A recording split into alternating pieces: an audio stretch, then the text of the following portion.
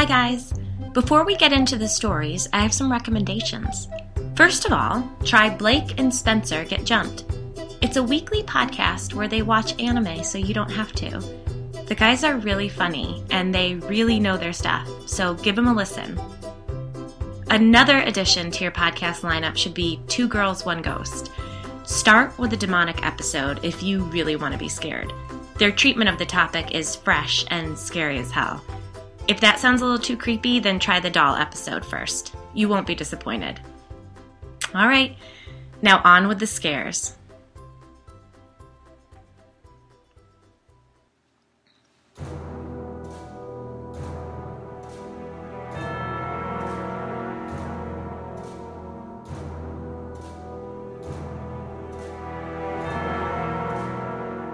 I'm Liz Sauer, and this is Ghosts in the Burbs, a podcast of ghost stories from Wellesley, Massachusetts. A warning, adults who use adult language told me these frightening tales, these ghost stories, aren't for kids.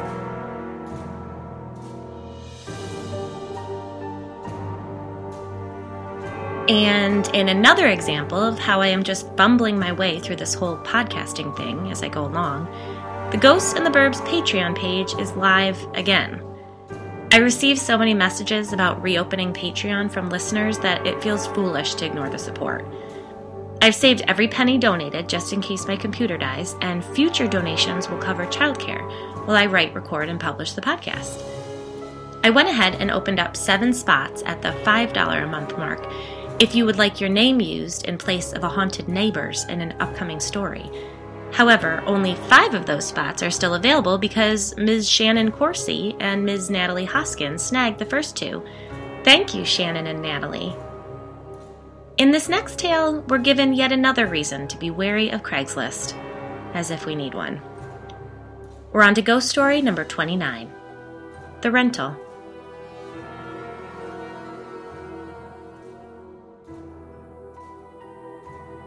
I've got another one for you, Biddy declared. I think this one might actually be the real deal. A demon? I asked before taking a bite of my busy bar. What the hell are you eating? A snack bar. My cousin Greg makes them. They're really good. Here. I handed her a little piece of the protein bar. Biddy scrunched her nose but accepted the bite. Actually, that's not bad. Get them on Amazon. Anyway, you think you might have found a real demon case? Maybe. The house is on Washington Street, close to St. John's, she explained, eyebrows raised. Coincidence? I suggested. Maybe, but the family is actually in a rental. They moved in about 3 months ago, and things escalated quickly. Is one of them possessed? I'm not coming with you if someone is possessed. No one is possessed, Biddy assured me. I think the family might be under oppression, though. It's suspected that the house might have a demonic infestation. That's why the church asked me to interview them and determine if they're good candidates for an exorcism. From what I understand, they've already passed the medical and psychological interviews. I don't know. Are you sure it's safe? You've got your necklace, I've got holy water, and we'll say a prayer of protection before we go in. It'll be fine. I took another bite of my bar, considering. It was tempting. Out of all the paranormal creepers that I'd heard of, it was the demonic that had me the most intrigued and terrified. Can you get me my own bottle of holy water? I asked. Sure. All right, I'll go. As long as you think nothing can follow us home. I don't need anything else creeping around my house. Yeah, speaking of that, any more dolls? No dolls. But someone keeps moving the Adirondack chairs in our front yard.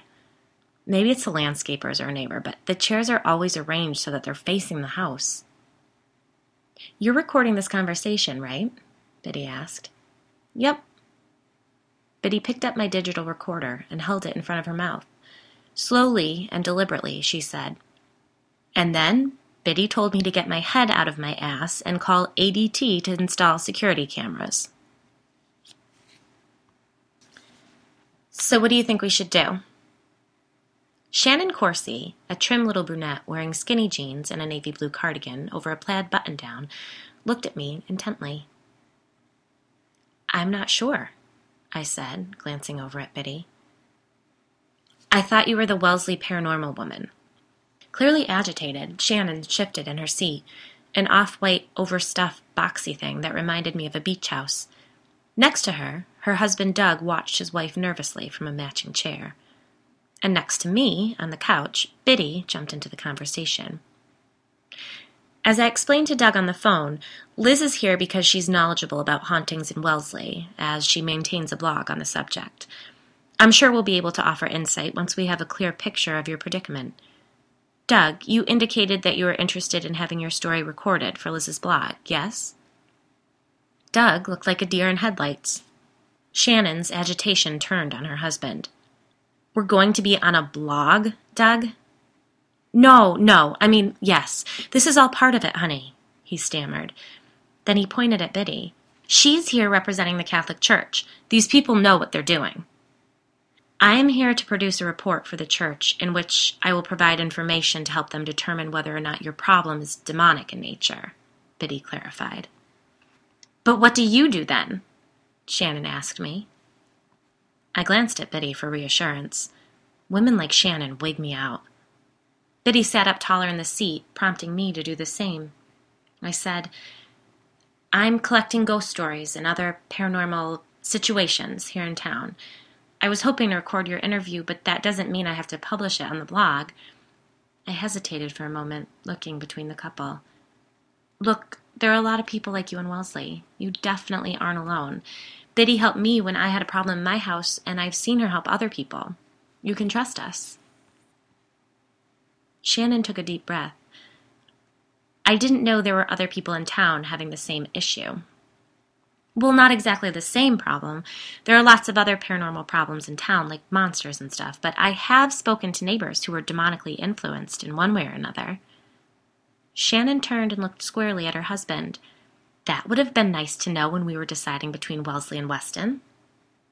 You loved our house, Doug pointed out weakly. Our house, Shannon hissed. I loved our house, not this hellhole. How long have you been in this house? I asked. 3 months, Doug said quietly. The longest 3 months of my life, added Shannon. Why did you move here? We moved to Wellesley about a year ago, to a house over on Swarthmore Road. Near the Woodlawn Cemetery, Doug pointed out. Oops, I said, without thinking. Biddy gave me a look. I smiled and shook my head. Sorry. There isn't any problem with that house, Doug insisted. Other than the fact that our construction project has taken about 3 times as long as promised, Shannon swiped. I know, honey, but if we keep on adding projects every time we visit the house, then it will continue to push the completion date back, won't it? Doug pointed out. How long did you rent this house for? I asked. 6 months, the couple said in unison. So you're halfway there, I reasoned. If things are so bad here, why don't you just break the lease and go to a hotel or something until the work on your home is finished? The couple exchanged a look. Because it's attached to us, Doug replied. How do you know that? We tried to go stay with my parents, and it followed us, Shannon explained. Biddy turned to me, her tone serious. She asked, Are you wearing your St. Benedict medal? I nodded my head and fought the urge to walk out of the house. Biddy turned back to the couple, who appeared to have forgotten how irritated they were with one another as they watched our exchange. Biddy retrieved a small black notebook and a pen from her canvas tote. She opened the notebook to a blank page and wrote, in neat script, Shannon and Doug Corsi. Entity followed couple from rental property to S's parents' house. She glanced up and directed a question at Shannon. Where do your parents live? Greenwich, Connecticut. Biddy looked back down and added, Out of state to Greenwich, Connecticut. Is that important? That it can travel to Connecticut? Doug asked. It's concerning that the entity is so attached to your family that it's able to follow you out of this house. So yes, it's very important, Biddy replied seriously. We all sat in silence for a moment. Tell me how you landed this rental, Biddy prompted. He found it on Craigslist, Shannon said. We were desperate, and you hated every other option we looked at, Doug whined. One was a fully furnished mansion over off Cliff Road. I wasn't going to let our 18-month-old loose on the place. The other two were disgusting. They should have been torn down. I wasn't going to bring a newborn into a mold infestation. We could have gone to the Residence Inn, Doug tried. So Bailey would have been on a pull-out couch and the baby would be in with us? Yeah, no. Biddy jumped in. Tell us about the Craigslist ad. The place was listed under for rent by owner. I called, and the first thing the landlord asked was whether or not we had kids. I definitely got the vibe that she didn't want kids living in the house. The thing was, construction was set to start on our home the following week, so we had to find someplace stat. I convinced the woman, her name's Susan McCormick, to show me the place. I was at tumbling class with Bailey while all this communication was happening, Shannon informed us, as if it mattered. Where do you work? Biddy asked Doug, ignoring Shannon's comment. Fidelity. In the city? No, Framingham. All right. So when you walked through the house with the landlord, did she tell you anything about the home's history or why it was being rented? Doug considered a moment. Actually, she did. He glanced nervously over at his wife. What? Shannon demanded. Nothing bad. Susan and her husband bought the house from St. John's, he said as he motioned out the front window. The large Catholic church sat about a block away and across the street from the house. Without meaning to, I groaned. Is that bad? Shannon asked. Not necessarily, Biddy replied, unconvincingly. Did the landlord tell you anything about the circumstances of the sale? She asked, making another note. Doug avoided his wife's glare. She told me the house had been vacant for a good while before she and her husband bought it from the church. She said they'd had to do quite a bit of work to clean up the place and had intended to live in it themselves, but decided to just stay in Poets Corners and rent the house instead. Any mention of exactly what cleaning the place up entailed? Asked Biddy. Well, she said the basement was a disaster, but we don't ever really go down there anymore, so that's okay. And, I think they had to repaint everything, you know. Doug had become shifty-eyed. Biddy sat back in her seat, and Shannon leaned towards her husband. What else did she tell you, Doug? The poor man looked terrified. Nothing that bad. Biddy cut him off. Look, guys, you're going to need to tell me everything that you know about this house if you hope to even have a ghost of a chance of qualifying for a home exorcism. The church doesn't waste its time on simple hauntings. Doug slumped in his chair. The house sat vacant for 23 years before the church put it up for sale. The McCormicks told me that in 2014 they bought it at auction, so they were unable to walk through it before the purchase. Susan said the living area was in pretty good shape, except for some graffiti on the walls. Graffiti? I interrupted, surprised. Yeah, high school kids had been breaking in and partying in the house for some time. No one checked on the place? I mean, we're on a super busy road and the church is like right there, I pointed out. Doug shrugged. I don't know. I guess the caretakers or whatever must have thought it was locked up tight. But Susan told me the basement was in bad shape. The kids had painted the walls red and black, and there were a bunch of symbols painted on the floor. Symbols? Biddy said in a tone that told me her eyebrows had moved far up her forehead. Doug sighed. Pentagrams. You've got to be kidding me, Doug, Shannon seethed. I jumped in before they could begin bickering again. What exactly has happened in this house since you guys moved in? What scared you? Shannon sighed dramatically. The lights were the first noticeable issue. We're literally blowing fuses constantly. Sometimes they do this weird thing where they burn really bright and then dim down until they go out completely. It's really annoying. And the basement is the worst. I hate it down there. It's finished, so it's not like it's a dungeon or anything, but it's still awful. I mean, there's this one unfinished section where the boiler and breaker box and laundry are located. I did one load of laundry down there. It felt like someone was watching me the entire time.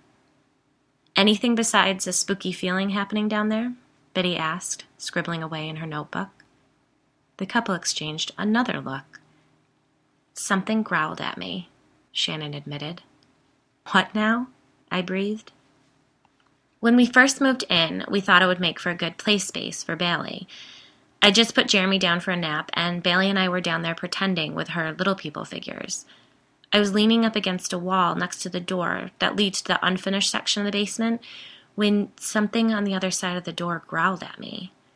It was loud, and I honestly thought that there was like a wolf or some big dog in the house. Yeah. I jumped up and grabbed Bailey and ran upstairs. I closed and locked the door behind me and then went right up to Jeremy's room to check on him. He was still sound asleep, so I closed his door, then closed Bailey and I in her room and called animal control. No, I exclaimed. Of course I did, she snapped. This really sweet woman, Sue Webb, I interrupted. Yeah, that's her, Sue. She came over pretty quickly and went right down to the basement and was down there for about 10 minutes, but when she came up, she told me she hadn't found anything.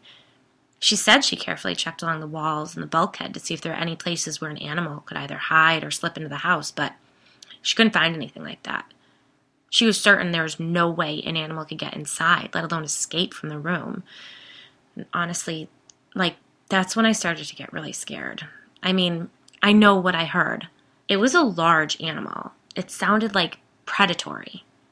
I know Sue believed me. She wasn't treating me like I was hysterical or anything, but she couldn't do anything to help, you know. That's terrifying, I commented dumbly. Is that the only time you heard growling? Betty asked, her voice tight. No, that was just the first time. Always in the basement? No, I heard it in the mudroom once, and one time when I was on the phone with my sister, it was behind me in the kitchen. That's the other thing, Doug added. What? Shannon asked, annoyed. The phone. We have trouble with the landline. I mean, we use our cell phones for everything. No one has the number for the landline, but we get these weird calls at least a couple times a week. It's always this man who sounds like he's talking really, really fast. You can't understand anything he's saying. But you can tell that he's frightened, Shannon added. I always feel like he's trying to tell me something or warn me. It's really unsettling. I've tried ignoring the phone or just picking it up and then hanging up, but until one of us answers it, it just keeps ringing. That is so creepy, I said. That's the worst, Shannon agreed.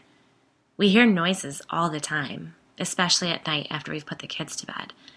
There's knocking and shuffling on the stairs, and sometimes when I'm home alone during the day with the kids, I'll hear this, whispering. It's really faint, and it always sounds like it's in the next room over. If I'm in the kitchen, I'll hear it coming from the dining room. It sounds like there are people whispering something to each other. Can't tell what they're saying, but it sounds like they're excited about something. So the whispering moves throughout the house? Biddy asked. Well, actually, it moves throughout the first floor, Shannon clarified. I've never heard it upstairs. But the noises, like the knocking and shuffling and everything, that happens everywhere. Just at night? Biddy asked, right before we all heard a loud bang come from the fireplace. I froze, my fight-or-flight instinct screaming at me to get the hell out of there. That happens sometimes, Doug said, wide-eyed. What in the hell was that? I demanded. Well, sometimes something bangs on the flue like that, Doug replied. I looked at Biddy. What do you think? We have enough information, right? Maybe we should wrap this up. Ignoring me, she asked the couple, is the entity interactive? I mean, if you ask it to make a noise or even move something, will it respond?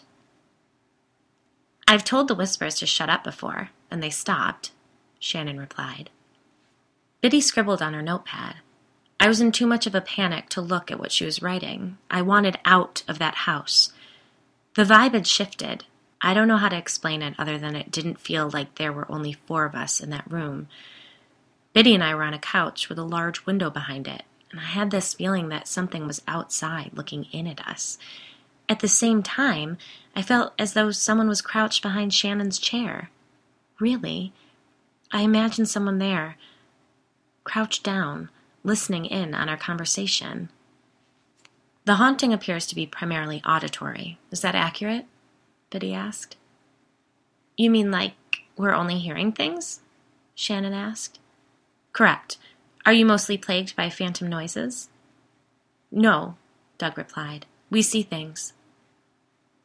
Holy Mary, Mother of God, I thought. We need to get out of here. Ghosts and monsters were one thing, but demons are just too much. They're too evil.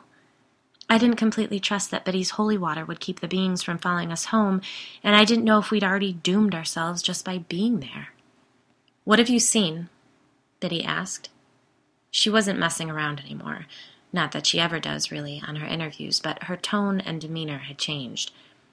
I knew that she believed demonic hauntings were rare, that people often jumped to the conclusion that the devil was in their home when another explanation was more appropriate, but I sensed her growing tension, and it made my tension skyrocket. I realized that I was gripping one of the Corsi's throw pillows in my lap, as if it could offer me any protection. There's a woman in this house. She doesn't look like a ghost or anything. She looks like a real person. She's awful, Shannon told us.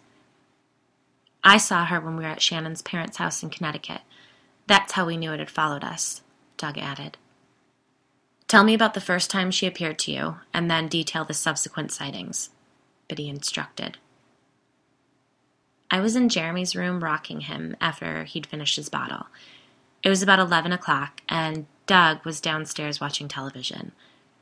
I had the noise machine on, so it wasn't that I heard anything. It was more that I sort of sensed that someone was in the hallway, just beyond Jeremy's doorway. The door was open, and I'd left the bathroom light on, so the hallway was dim, but I could see it clearly. I got this really weird, agitated feeling. I was scared and mad at the same time. I was exhausted and just wanted to put the baby down so I could go to sleep, but I knew something wasn't right. I stopped rocking Jeremy and whispered Doug's name, hoping it was him out there. Then there were these heavy footsteps in the hallway, like a man in work boots. I was absolutely frozen in place, staring at the open doorway, and that's when I saw her. She's a young girl, maybe 15, and she wears a plaid flannel shirt and Doc Martens. You know how we used to dress when grunge was cool? That's what she looks like. She has this long, wavy brown hair that's so greasy, it's stringy, and she's thin, too thin, really. Her jeans sort of hang off of her. So that night, she slowly walked past the doorway, and my brain just stopped working for a second. I thought maybe a teenager from the neighborhood had come into the house, but it didn't make any sense. Just before she passed the doorway, she turned and looked towards me and the baby. She didn't have a face. No, I breathed, my chest tight with fear. Yeah, she was headed towards Bailey's room, and I had to do something. I got up and tiptoed to the doorway and forced myself to look out into the hall, but she was gone. So I rushed into Bailey's bedroom and found her sound asleep. I went to the top of the stairs and called down to Doug. After he made sure the girl wasn't in our bedroom, we brought Bailey and the baby in there, and then we called the police. They didn't find anything. Of course, I didn't mention she didn't have a face. In fact, I didn't even tell Doug that night. I didn't know about the face thing until I saw her myself, Doug added. I was taking the garbage out at my in-laws' place. They're basically in the middle of the woods. Anyway, I dragged the garbage bins down to the end of their long driveway, and when I was walking back to the house, I saw something step out from the shadows of the side of their garage. It was a young girl, a teenager. She had on the same clothing that Shannon described. The girl just stood there, staring down at the ground with her hands in her pockets. It was really freaky, man. I stood there like an idiot watching her for a minute. Then I called out to her, said something like, "Hey, kid, what's up?" And she just shrugged her shoulders. Honestly, I was fucking terrified. It didn't make any logical sense to be scared of a young girl standing in the driveway, but something just wasn't right about her. I could feel it. I didn't want to take another step towards her. So I called out to her again, "Do you need help?" And then she looked up. Her hair covered her face until she tilted her head up completely to the sky, and then I saw that her face didn't have any features. It was dark out, but there was light from the house, It wasn't some optical illusion. She didn't have a face. "Jesus, why didn't you lead with this?" I demanded, shocked. "Because it sounds ridiculous," Shannon yelled. "We know how insane this sounds. After Doug saw her at my parents' house, the noises and shuffling started up in their home. So we had no choice. We left and came back here. It's like we're trapped. So please, tell us how to fucking get rid of it." Honey, settle down, Doug said in a low voice. No, Doug, you settle the fuck down. I'm going to get as shrill as I fucking have to until someone helps us. With that, she got up and stormed out of the room, leaving us to stare awkwardly at one another. Biddy looked down at her notes and made a few additions to the writing. Doug was looking down at his hands, which were gripped in his lap. I shifted in my seat awkwardly and asked, What do you think is actually haunting this place? You think it's demonic? Doug glanced over his shoulder towards the doorway through which his wife had just stormed. Look, he said in a forced whisper, running his hands over his Matt Lauer haircut. Shannon doesn't know everything, okay? I suspected the girl we were seeing in this house was just a ghost, you know? Like maybe she had a message for us or something. So I did a few Google searches for missing teenagers in the area to see what turned up. I went through old news reports until I came across this one article. It was a memorial piece written in 1998, 5 years after the body of a young girl was found in the woods off the Centennial Reservation Trail. The article gave an overview of the circumstances and reported that the case was still open. No suspects have ever been arrested. The victim, a 15-year-old sophomore from Wayland, had been stabbed over 200 times by 4 different blades. It was believed that the killing was ritualistic. Oh my God, I breathed, horrified. How have I never heard about this before? Small towns hold big secrets, Biddy murmured. But why do you think this has something to do with your house? The girl's name, Amy Tuttle. It was written in the middle of one of the pentagrams painted on the floor in the basement. You said your landlord cleaned everything up down there before you moved in, I pointed out, suspiciously. The McCormicks photographed the entire house before they began the renovation, Doug replied. When I talked to them about the problems we were having in the house, and they mentioned the state the basement was in when they bought the place, they said something to me like, You should see the photos we took. So I asked to see them. When I found the article about the girl, I remembered that the name Amy had been painted inside one of the pentagrams the McCormicks had photographed. So I asked to see the pictures again, and that's when I saw that someone had actually painted Amy T within the symbol. Oh my God, you think that girl was killed in your basement? I do. I'm trying to convince Bruce to turn the photos over to the police, but he's dragging his feet. Who the hell is Bruce? I asked, my mind spinning with all the details being thrown at us. Bruce McCormick, Susan's husband, Doug replied, and I could almost feel Biddy roll her eyes at me. Anyhow, that's why I contacted the Catholic Church to help us. Shannon wanted to see if we could find one of those ghost hunting teams or a psychic to come to the house, but I knew we needed an expert. So to answer your question, he said, looking at me, I think there is a demon in this house. I think a bunch of kids pretending to be Satanists killed that girl in our basement. He pointed to the floor under his feet. And they opened a doorway they had no idea how to close. The thing they brought into this world is attached to my family, and it disguises itself as that little girl. Holy shit, I breathed. Right then, Shannon stepped out from behind the doorway. You son of a bitch, she spat. I screamed. I fully screamed out loud. And look, I'm not proud of this, but at least we know my reflexes are on point. Without thinking, I took the pillow I'd been white-knuckling in my lap and threw it at Shannon. Hard. It hit her square in the face. What is wrong with you? She yelled. I am so sorry. You startled me. Shannon ignored my apology and tore into her husband about keeping the information about the murdered girl from her. She'd been listening to his story from the other room. As she yelled at him and he defended himself, I became aware that the lights in the living room were growing brighter and brighter. I gripped Biddy's arm and said, Look, and pointed to a glowing lamp on a side table. She crossed herself and closed her eyes. Instinctively, I grasped my St. Benedict medal. And then the lights went out. It wasn't completely dark outside, but it was getting there. We could all see one another in the dim and shadowed room, and the effect was eerie.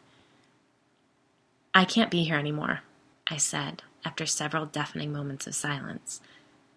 Biddy insisted that we stay with Shannon while Doug attended to the fuse box, but you'd best believe we hightailed it out of there shortly after. Here's the thing. I've been asked to share the actual recordings of my interviews with you all so you could hear past EVPs that I've caught on my digital recorder. I've turned down those requests because I can't out my neighbors. This is a small town, and it's easy enough to connect the dots without hearing their actual voices. If you want proof that EVPs are real, just go online. You'll find thousands. But be careful what you wish for. Those raspy, disembodied voices are hard to get out of your head. There are EVPs on my recording of the Corsi's interview. But I didn't catch any voices. I caught growls, several of them, and they're distinct and menacing. They are so clear, in fact, that it sounds as if there was a pet wolf sitting next to my digital recorder for our entire conversation. I did have the urge to share the audio with you. I intended to isolate the growls in the recording to protect Doug and Shannon's voices from being recognized. I did my whole text in brackets deal throughout the story to indicate where the growls had occurred in the recording, and I had a moment where I thought it would be a good idea to play the recordings for you at the end of this story, so that you would know that it was real, so that you would be as terrified as I was when I heard them. But then I took the brackets out of the story, and then I deleted the recording of the Corsi's interview because I think that whatever was in that house, and let's not kid ourselves, it's a demon, and an incredibly powerful one at that. It wants you to hear its voice. It wants me to show you how real and how powerful it is, and I'm not going to do that.